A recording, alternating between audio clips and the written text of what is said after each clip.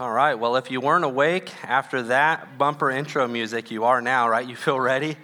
That kind of music gets me pumped, like I'm ready to go and attack a breakfast burrito like no other right now. Pastor Greg was talking about it last week, and he said he wanted to drop in off a helicopter. That just shows the little difference between him and I right there, right? That tells you how different we are in that way. He wants to go do stunts like a movie. I want to eat. So we get encouraged and inspired in different ways, don't we? Well, my name's Nicholas Hershey, like the chocolate. I am related to Milton Hershey, but that's on another topic for another day. I want to introduce you to someone important to me. I've been stalking this girl for a few months now, and I have a picture of her. No, this is my wife. Some of you just got real uncomfortable. That was too real for you. No, this is my wife. This is actually the day that I proposed to her. That's why she's smiling. And that my goal as a husband is to just give her that smile every day. That's the only time I've done it. But my goal is to do that every day. It's hard. And so I proposed to her on that day. Now there's a point though. The reason why I'm introducing you to her, for one, she's my favorite person and my best friend. So that's why, one. But there's another important part of that. I'm going to be talking a lot today about change. I'm going to be talking about the gospel in our text, and we're going to be in Acts 17. So if you want to open there, I'll meet you there in just a moment. But what's interesting about this is on this day, a huge change happened. A girlfriend became a fiancé, right? And there's a huge difference there. In fact, I looked up the word fiancé. It's a French word. And this word fiancé is specifically used to describe a person who deletes their Tinder account. That's actually the use of that word. That's how that's used in French. So whenever you're like, oh yeah, I deleted my Tinder account, that makes you a fiancé, I guess. So that's how that works. The reason why this is important is, think about this. We're Christians, right? We're different than what we were. And yet, we're still looking forward, because we're going to be changed again into something even better, right? She's different, right? She was a girlfriend. And then she became a fiancé. And what a fiancé means is that she is waiting in expectation for a day when she's going to become a wife. Now, this is a cool picture of a wedding I saw on Google, and I just wanted to copy that over. No, this is our wedding in Laguna Beach. We had our wedding. There's going to be a day, Christians, where you're going to be different than you are now. Right? Thank God for the changes. We're not what we used to be. However, if you're not a believer, right, some people, and you've probably met people like this, some people aren't Christian because they've met Christians. Do you know people like that? I've met a lot of them. In fact, those are the hardest people for me to evangelize and reason with, right? And the reason why it's so hard is because they've met Christians, and it's because of the Christians that they met that they have a real hard time believing what the Bible says. They've been misrepresented, right? And here's the thing. I want to say this. Christians, we're not what we used to be. Thank God for that. However, we're not perfect. We're flawed. But there will be a day when we're going to be glorified, have our glorified bodies. We won't have pain when we wake up in the morning. We're longing for that day. We're longing for, we are called the bride of Christ. And so this is what we long for. So we're in our series. It's called Current. Current is our current series.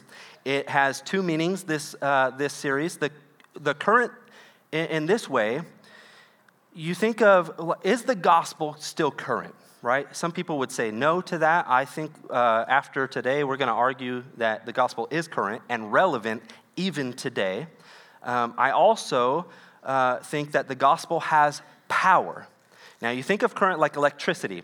We have appliances, we have our phones, you have blenders, all those things that you use electricity for, right? All various different kinds of appliances, same power that flows through those appliances. The gospel is powerful. The gospel is relevant. Last week, Pastor Greg, he brought in a prop. He brought in a cable charger, right? A phone charger and a plug. This week, I brought a taser, and I just need a volunteer. Anybody would let me tase them? If you raise your hand, there is prayer in the back corner after this. You need to go back there after this. Well, let's get into the text. We're going to Acts 17. A little bit of a recap. So last week, in our first message of the series, we were in Philippi, and Paul was. We weren't. We went and joined him there in a way, but Paul was in Philippi. And remember, in Philippi, they were a very Roman-centric people, right? They were kind of patriotic to the Roman Empire. They were veterans of the military. So that kind of is what we were talking about there, which made Paul very unique and gifted to be able to go there because he was a Roman citizen. Now, Paul, he basically gets put in jail, he gets beat up, and then he comes over to Thessalonica, which is where we're picking up in this story. In verse 2, Paul goes to a synagogue in Thessalonica, and when he went in, as was his custom, and on 3 Sabbath days, he reasoned with them from the scriptures. Now, hold on to that phrase there, as was his custom. Paul regularly would go into the synagogue, is what that's saying. He would often go into the synagogue. And when he was in the synagogue, he would reason with the Jews from the scriptures. This was Paul's custom. And the reason why Paul would do this is because Paul was uniquely equipped to bring the gospel to the Jews. Paul, himself a Jew, was raised as a Pharisee, right? He became a Pharisee. In fact, when we are introduced to Paul in the New Testament, earlier in Acts, Paul is persecuting the church, right? As a Pharisee, he's saying these guys are heretics, and he was killing Christians. He was actually killing them. Now, he gets changed, and he goes from Pharisee to, he becomes a Christian. So Paul is uniquely gifted and experienced to be able to bring the gospel and reason with the Jews in the synagogue. And so my first point that I want to make here today is that the gospel doesn't change, but places do. Where we bring the gospel is different, right? And what I want to point out is that Paul goes to synagogues because he was a Pharisee and a Jew. You go to whatever your context is. I would put it this way. You have your own unique customs, right? What are you accustomed to going to? You have your jobs. You're uniquely gifted and qualified to go to your job and bring the gospel there, or to your work, or to your friends, or to your family. You have your context just like Paul does, and you are uniquely equipped to bring the gospel to your context in the exact same way that Paul was uniquely equipped to bring the gospel to Philippi and now Thessalonica. You are equipped. Here's another way. I think this is the better way for me to understand. When I want to understand something, I got to put it in like a picture, right? I would say this: you get KFC with it. Right? Because you have been seasoned for this reason. You like that, KFC? Right? So you're the colonel. There's 11 herbs and spices. You are just the right recipe to bring the gospel to whatever your context is. So if you like food, you're going to love my analogies. I want to introduce you to a word, all right? Paul went in, as was his custom, right? And then he reasons with the Jews in the synagogue from the scriptures, right? So the first word that Luke, the author of our text this morning, the first word that he uses, there are 6 key words that I'm going to introduce to you. The first word that he uses is this word reasoned. This word reasoned is the Greek word dialegomai. Now that probably sounds familiar, and the reason why it sounds familiar is because it's also where we get the word dialogue. Does that sound right? So this word dialogue, so when Paul goes into the Jewish synagogue, he's dialoguing with them, but he's reasoning with them. In fact, in this way, it might be more of an argument is what is kind of implied in this specific text. But this word here, reasoned, is the primary technical term that Luke uses when he describes Paul and his evangelism in the Jewish synagogue. 10 different times between our text today and chapter 24 does Luke use this specific word to describe what Paul is doing when he goes to the synagogue. And now apply that to yourself. When you are bringing the gospel, you need to use reason. You need to be reasonable, and you're having a dialogue with somebody when you're bringing the gospel to whatever it is your context.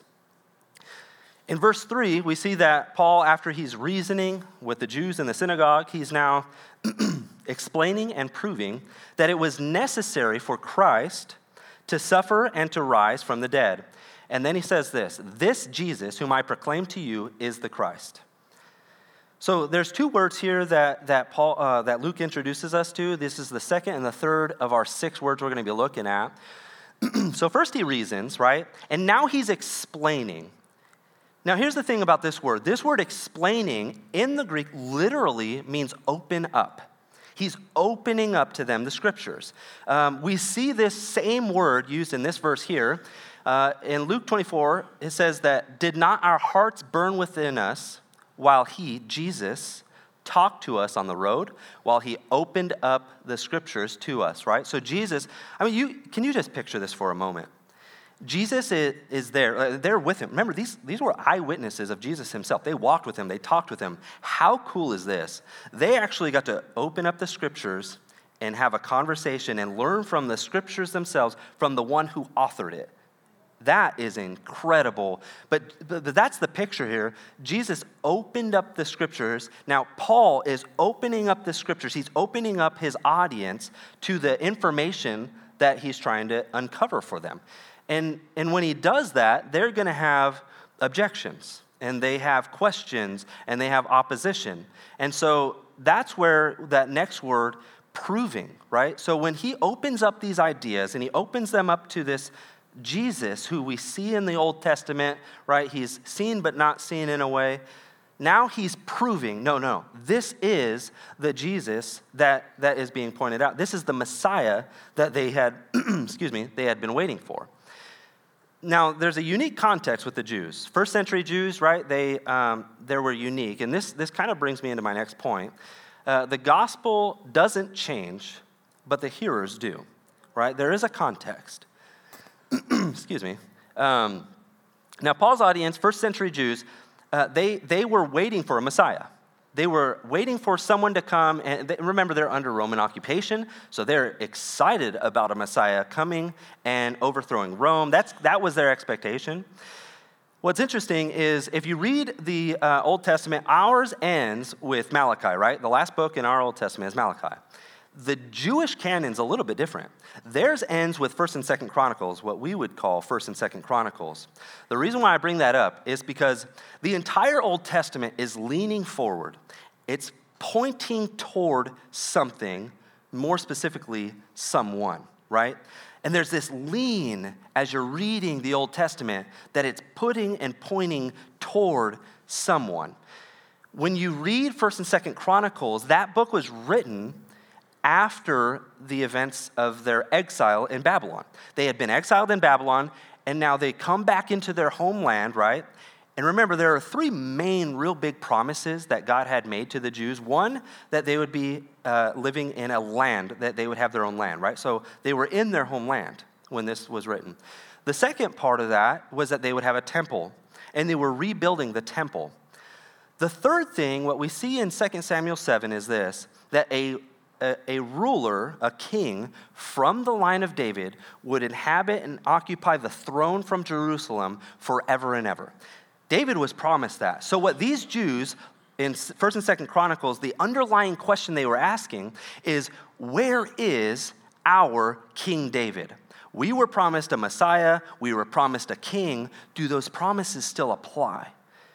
So 1st and 2nd Chronicles is asking that question, but it never gets answered. There's a cliffhanger, and then God doesn't speak to Israel for 400 years, bringing us to the New Testament. And when we pick up our New Testament, Matthew, writing to the Jews, knowing what they're searching for, what they're longing for, the King, David, to rule and reign forever and ever, does that promise still apply? Matthew answers that question. He says, this is Jesus, this is the genealogy of Jesus, son of David. What Matthew is saying is the David you've been waiting for this whole time, Jesus is that king. This is the one that we've been waiting for. So that's the context of the Jews in the first century. That's the context that we're talking about. When Paul is going and he's answering that question in the same way that Matthew does, here's the one we've been waiting for this whole time, Jesus. I'm proclaiming to you, he's the Christ, he's the Messiah. They had pushback. Well, we have expectations. We think that the Messiah is supposed to do this and that. Jesus died. He suffered and died, and not just died, he died a criminal's death on the cross. How can he be this king that we're long awaiting for? And I think he would have gone to texts like this and showed them. Isaiah 53, written hundreds of years before Jesus ever lived, says this about Jesus, and look how close this matches up with what we know about Jesus. Surely he has borne our griefs and carried our sorrows, smitten by God and afflicted, but he was pierced. That's pretty specific. He was pierced for our transgressions. He was crushed for our iniquities. Upon him the chastisement that brought us peace. And with his wounds we are healed. All we like sheep have gone astray. We have turned everyone to his own way. And the Lord has laid on him the iniquity of us all. You see Jesus in that statement? Paul would have gone to verses like that and showed this is the Jesus. He would be reasoning with them in the scriptures. He'd be explaining to them in the scriptures. And this is proving to them that this is what was supposed to happen. God had a plan all along. That's the whole point. One of the ways I tell you, I have my own analogies. This is how I understand things. Hopefully it works for you. It works for me. I wish Baskin-Robbins would come out with like their own version of the Bible, right? 31 flavors, Baskin-Robbins Bible edition. I think of it like this. If just like the gospel is the same, it doesn't change, right? But we do, right? All of us, we are changed by the gospel, right? The gospel doesn't change, it's the same. It's all ice cream, Baskin-Robbins. But there are different flavors. So if you don't want to be stuck with gross vanilla ice cream, you maybe are a more Rocky Road type person. That's okay. You're different, right? We have all kinds of different Baskin-Robbins flavors represented here in the church, right? But here's the main thing. It's got to be ice cream. The gospel can't be changed. We can't change the gospel. We don't have that luxury. The gospel stays the same, but our context does. Does that make sense? Some of you don't like ice cream. That's okay. You also see here, this is the next word that I want to introduce you to, proclaim. Nope, that's not the next word. I skipped a spot. This is important, though.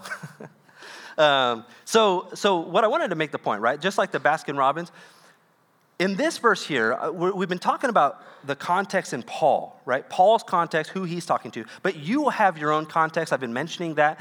I think we have a little bit of freedom. We can't change the gospel, but we could change our style. And here's how I look at that. So in Hebrews 13, it says, through him, let us then continually offer up praise of sacrifice. I messed that up. Let's start over. Through him, then, let us continually offer up a sacrifice of praise to God, that is the fruit of the lips that acknowledge his name.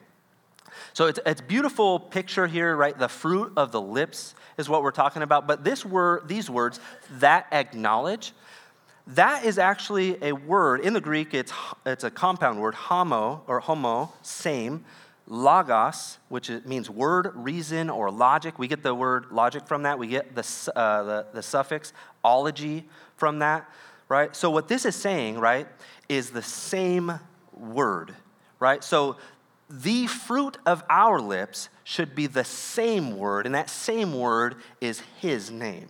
Does that make sense? Our definition of this word, homologous, is this: corresponding in origin, but not necessarily in structure. Corresponding in origin, but not necessarily in structure. What that means is that as long as we don't change the gospel, because that stays the same, we have some freedom to bring the gospel and introduce the gospel in different ways, right? What that means is that the gospel isn't limited to the first century Jews. The gospel transcends time and people groups. The gospel is good and useful for every person of all time, regardless of race, gender, any of that. The gospel is valuable and powerful for every person who has ever lived and who will ever live. Amen? So we need to proclaim that gospel, and that's the fourth word that I was intending to introduce you to earlier. We proclaim the gospel. What is the gospel? The gospel that we need to proclaim is Jesus Christ. He is the name that we should be proclaiming. In verse 4, it says that some of those Jews that he was reasoning with, they were persuaded, and they joined Paul and Silas, as did a great many of the devout Greeks, and not a few of the leading women. Right? So two more words get introduced us that Paul is introducing us to, showing us the the evangelism of Paul. And these are the two words, persuaded and joined. So when we proclaim the gospel, we're not just necessarily like just sharing information and then come in, oh, wow, that's what you believe. That's pretty cool. Yeah, this is what I believe. Well, cool, let's go get some Baskin-Robbins, and that's the end of it. There's a goal, right? There's a goal to proclaiming the gospel. It's not just that, yeah, I was just curious what you believe. No, there's a goal. We are trying to persuade people so that they join the gospel and join God's mission. And now, when we say we want, we're talking about like conversion is the idea that this word is talking about. When we're talking about someone joining the church and becoming a part of God's church, it's not just about numbers, right? We don't necessarily care about the size of a church as far as population. We don't necessarily care about that. But what we do care about is this. For every person that becomes part of the church, what I think of, that's another changed life. That's another saved marriage. That's another restored person. That's another person healed. That's another person who has a different destination from where they started, right? So when I talk about joining the church, I don't care necessarily about the numbers. The more the merrier, because that means more people to enjoy heaven with us.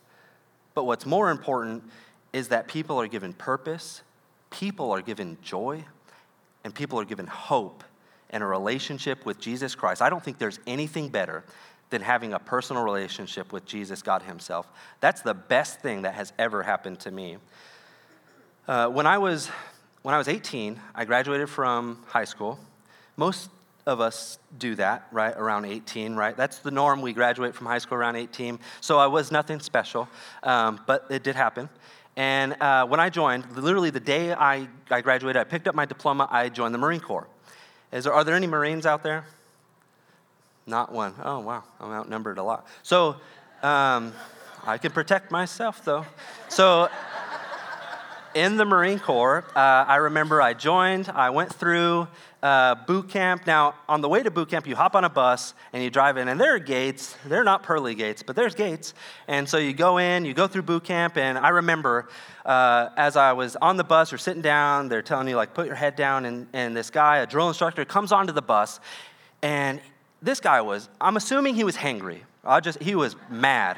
And he steps on the bus. He just starts yelling. I was like, I don't even think I did anything wrong. But apparently I did. I didn't even know it. And he's just yelling at me. He's so mad. And he's all fired up. And he's like, you're only going to say 3 things from this time forward. Yes, sir. No, sir. Aye, sir.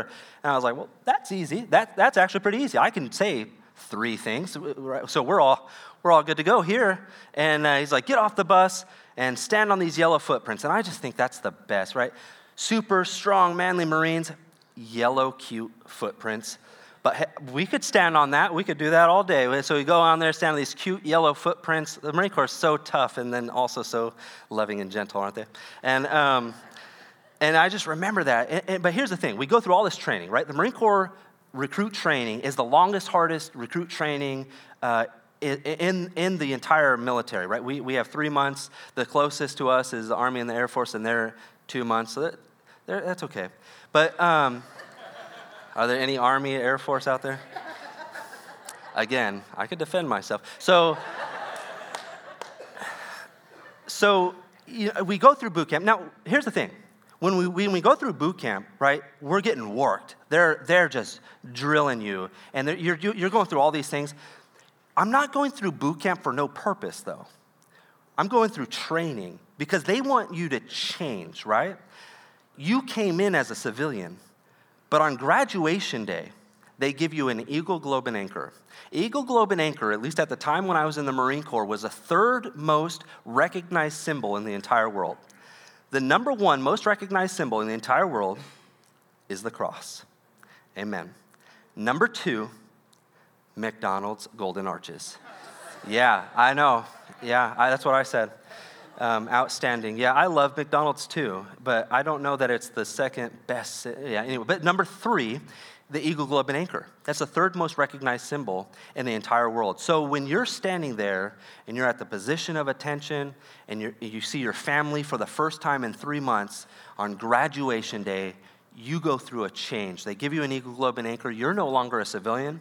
You're a United States Marine. that is a moment in time that I'll never forget.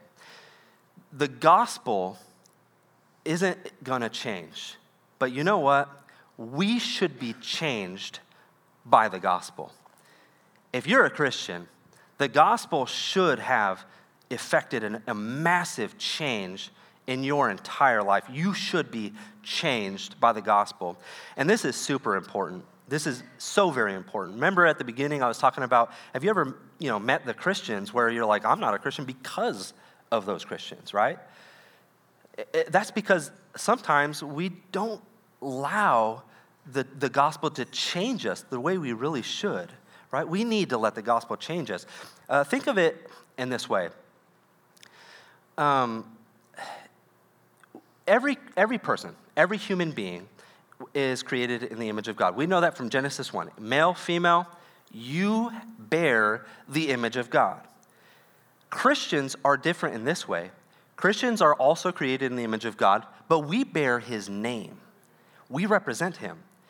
People are going to judge our King and our Savior based off of what they see in you. You represent the King, and that matters. That's huge. And I don't know about you, I never ever feel like I represent him the way he deserves to be represented. He's so much better than I can ever represent him. Sometimes I'm like, man, he really should pick somebody else. But he allows us to represent him, and he's so faithful and so amazing. I just never feel like I can ever live up to that. Jesus, just talking about his amazing, he was brilliant. The Pharisees hated this guy, this king. They hated him. And they would always try to trap him. So they got him involved in this little controversy. They asked him a fun question, one of our favorite questions of all time: should we pay taxes? Everybody loves taxes in our context, right? So we don't really relate as well with this idea, but try to imagine a world where you don't like to pay taxes. I know it's kind of rough, but some of you are like, wow, I can't wait till April 15th. I get to pay all that taxes. I'm looking forward to it. You have the day set aside. You're going to have a celebration, right? That's not how they felt about it, right? So it's hard for us to relate, but that's not really how they felt about it. The first century Jews, they were under Roman occupation. Rome ruled them. When they paid taxes, it didn't go to their country even. It went to Rome. So if Jesus says, yeah, you should pay taxes, then he has a whole bunch of people who are no longer his friends, right? They're like, no, that's not good for us. We don't want to pay taxes. But then if he says, no, you should pay taxes, you should not pay taxes, then he's in opposition to Rome, right? So he's caught in a little bit of a pickle. But because Jesus is Jesus, and he's absolutely brilliant, he says this. He said, bring me a coin. And they bring him a coin, and he says, whose image is on this coin? And they say, Caesar. Give to Caesar what belongs to Caesar, right? And give to God what belongs to God. Now, Ravi Zacharias says this, and I thought it was super profound. He says this: they should have asked this follow-up question, and they never did. They should have asked, what belongs to God? And if they did, I think Jesus would have replied in this way: whose image is on you? God's image is on you. Therefore, you belong to him. You belong to God because you bear his image. He created you in his image for his purpose. And I can guarantee you this: his purpose is better for you than your purpose is for yourself. You belong to him. But Christians, hear me out. Christians, you don't just bear his image. The third commandment of the 10 Commandments says this: don't bear his name in vain. You bear his name. Don't bear his name in vain. There are people out there that are judging your king based off of what they see in you. So back to the text in Acts 17, verses 5 through 10, we see that the Jews were super jealous. They weren't really fond of everything that Paul had to say, so they formed a mob, and they basically started a riot. Now, this is kind of like relates to our culture a little bit, right? Our culture, we don't do so well when someone disagrees with us, right? We don't handle that so well. Our culture, when we disagree, it's like a total fight. It's like CNN versus Fox. It's kind of wild. So, right, that's kind of what's going on. Our culture right now relates with the Thessalonians in that way, right? But what we're going to see here in a minute is that the Bereans handle it completely different. With the Thessalonians, say is that they actually say this about Paul and his friends. They say, these men have turned the world upside down. That is actually a backhanded compliment. That's what they were trying to do in the first place. Their whole goal was to turn the world upside down. It was wrong in the first place. So I just love that. I think that's one of the best verses in our passage. But then there's this interesting story where Jason, who was with Paul, Paul was staying at Jason's house. Jason gets beat up, and then they take some money from him, right?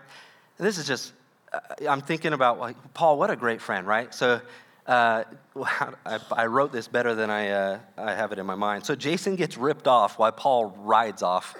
That's not a great friend. So be a better friend than Paul was to Jason is what I'm going to get out of that. In verse 11, Paul's in Berea now. Paul was probably a great friend, okay?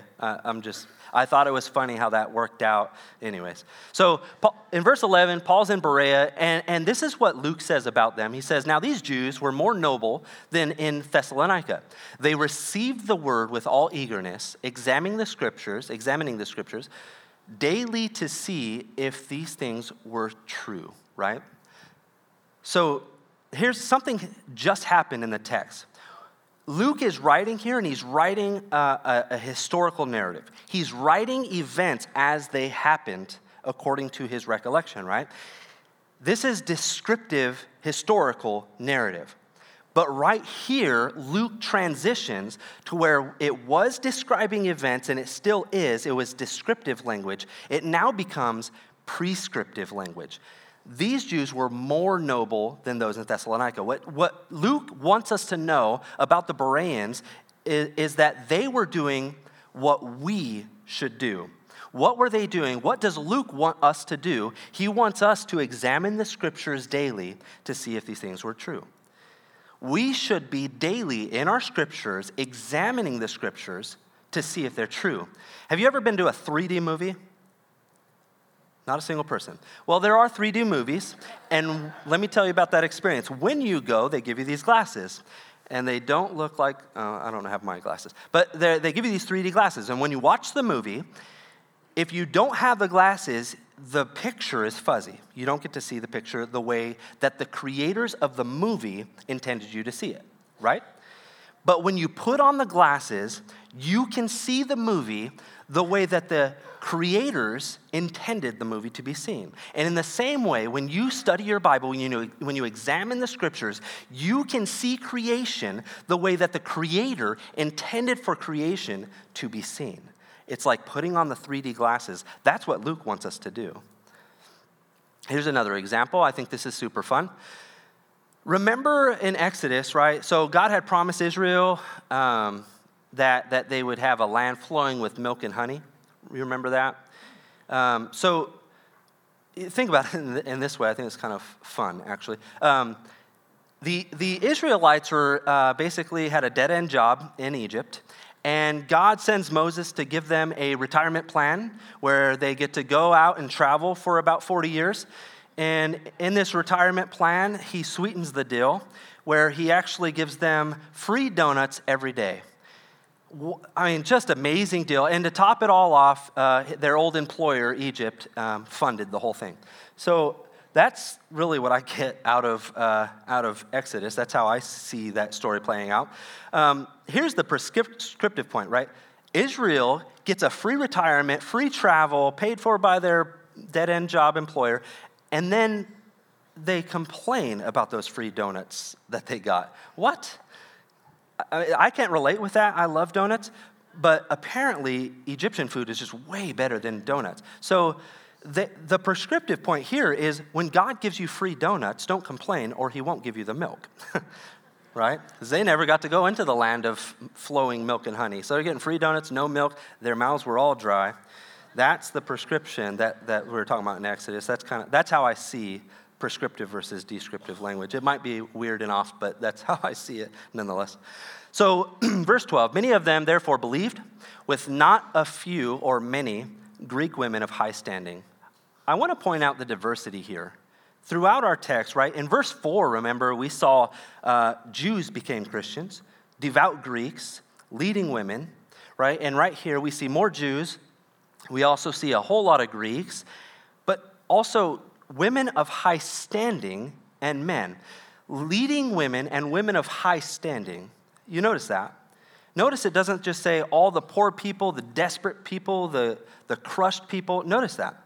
I think there's a misunderstanding. A lot of times people think of Christians as weak and poor and desperate, right? But that is not the way I see Christians at all. In fact, think of it in these terms. We serve a God, right? Jesus has already won the battle. And not just the battle, he won the war. So when we proclaim Christ, we don't proclaim for victory. We proclaim Christ from victory. He's already won it. We're just proclaiming that victory. So we are not weak. We are meek, right? And we are, Christians understand that you do not have to be weak and sad and depressed. No. You've already won. In fact, he's already won for you. So there's all kinds of diversity here. Now, diversity is kind of a hot topic in our culture. I understand that. Sometimes diversity gets hijacked for nefarious purposes, a lot of times in politics and all that, right? I want to stay away from that. But I think of diversity in a different way. I think that's like when you think of diversity just in race or gender, those things, that's super shallow. I think that's very shallow. I think of diversity, and I think of more fruitful diversity, to think of it in this way. Diversity as far as vocation. How many vocations are represented just right here in this room? Or diversity in interests. We all have different interests. Some of you don't like donuts, so you didn't laugh at my donuts story. We have different talents, different gifts. We have diversity in knowledge. Here's an unpopular idea, diversity in thought. You don't like that in universities in our culture. Diversity in comedy, all of that, right? My wife, my wife is a marine biologist. And so she studies biology. She's becoming a teacher for that. And what she told me, and I think this is really cool, in biology, they've discovered that the more diverse an ecosystem, the more it thrives. And it's not just because it's diverse, it's not just because it's different creatures, but the reason why it thrives is because the creatures have different functions. We're not all created the same way. We're not all created with the same purpose necessarily. We all serve a different function, and it's when we come together, all of us with our different functions, that we most thrive as the church. Does that make sense? So my next point is this. The gospel doesn't change because it doesn't need to. The gospel is not obsolete. It is absolute. The gospel comes from an omniscient, omnipotent, omnipresent, benevolent, just God. His word is absolute because he is absolute. Amen? So how can we know, or can we know, if the gospel is true? Absolutely. How? Well, I think our text invites us to look at things. Like, how do we know anything is true? We test it, right? And our text gives us a recipe for how to test that. Look at this. Those 6 words that we looked at to discover Paul's evangelism are also the ways we would test if something is true or not, right? Does this not look like the scientific method to you right here from the Bible? I wonder where they got it from. So we use reason or logic to find out if something's true. We find an explanation for things. We want to prove or disprove things. And when we discover when something is true or not true, then we proclaim it. We are persuaded and changed by it, and we persuade and evoke change in others, and we join in on the truth. That's really what the whole point is all about, of becoming a Christian, right? And I introduce you to 2 different people groups, right? The Thessalonians and the Bereans. Thessalonians rejected change, and I think out of ignorance. Now, when I say ignorance, I'm not saying they were stupid. They weren't stupid. Right? Ignorance doesn't mean stupidity. It actually means ignoring information when it's given to you. Ignorance is ignoring information when it's given to you. The Thessalonians is one style, right? And they had ignorance. But the Bereans were different. They took the change, they welcomed it, but they tested it for truth. They at least tested it for truth. And I would ask you this, whether you're a Christian or not, who did it better? Who would you say did it better? Who would you most identify with? Are you more like a Thessalonian and you reject information before considering it? Or are you more like a Berean? Would you call yourself more like a Berean and say, you know what, I will at least discover and test for truth? I think that the Bereans are the better way, and hopefully you feel the same way. Next week, we're going to be in our current series, and we're going to continue through this series learning about the gospel. The cool thing about next week, though, is we get to get right into the exact middle verse of the New Testament. Yeah, that's cool, right? 17:17, Acts 17. We're almost there. So that's going to be next week. That's all for me today. So I'm going to pray, and I'm going to invite the worship team back up. We're going to continue worshiping together. Will you pray with me? Father, I just thank you. I thank you so much for giving us a gospel to proclaim. Lord, I pray that may we be changed by your unchanging word, so that we might promote change in a world that needs it.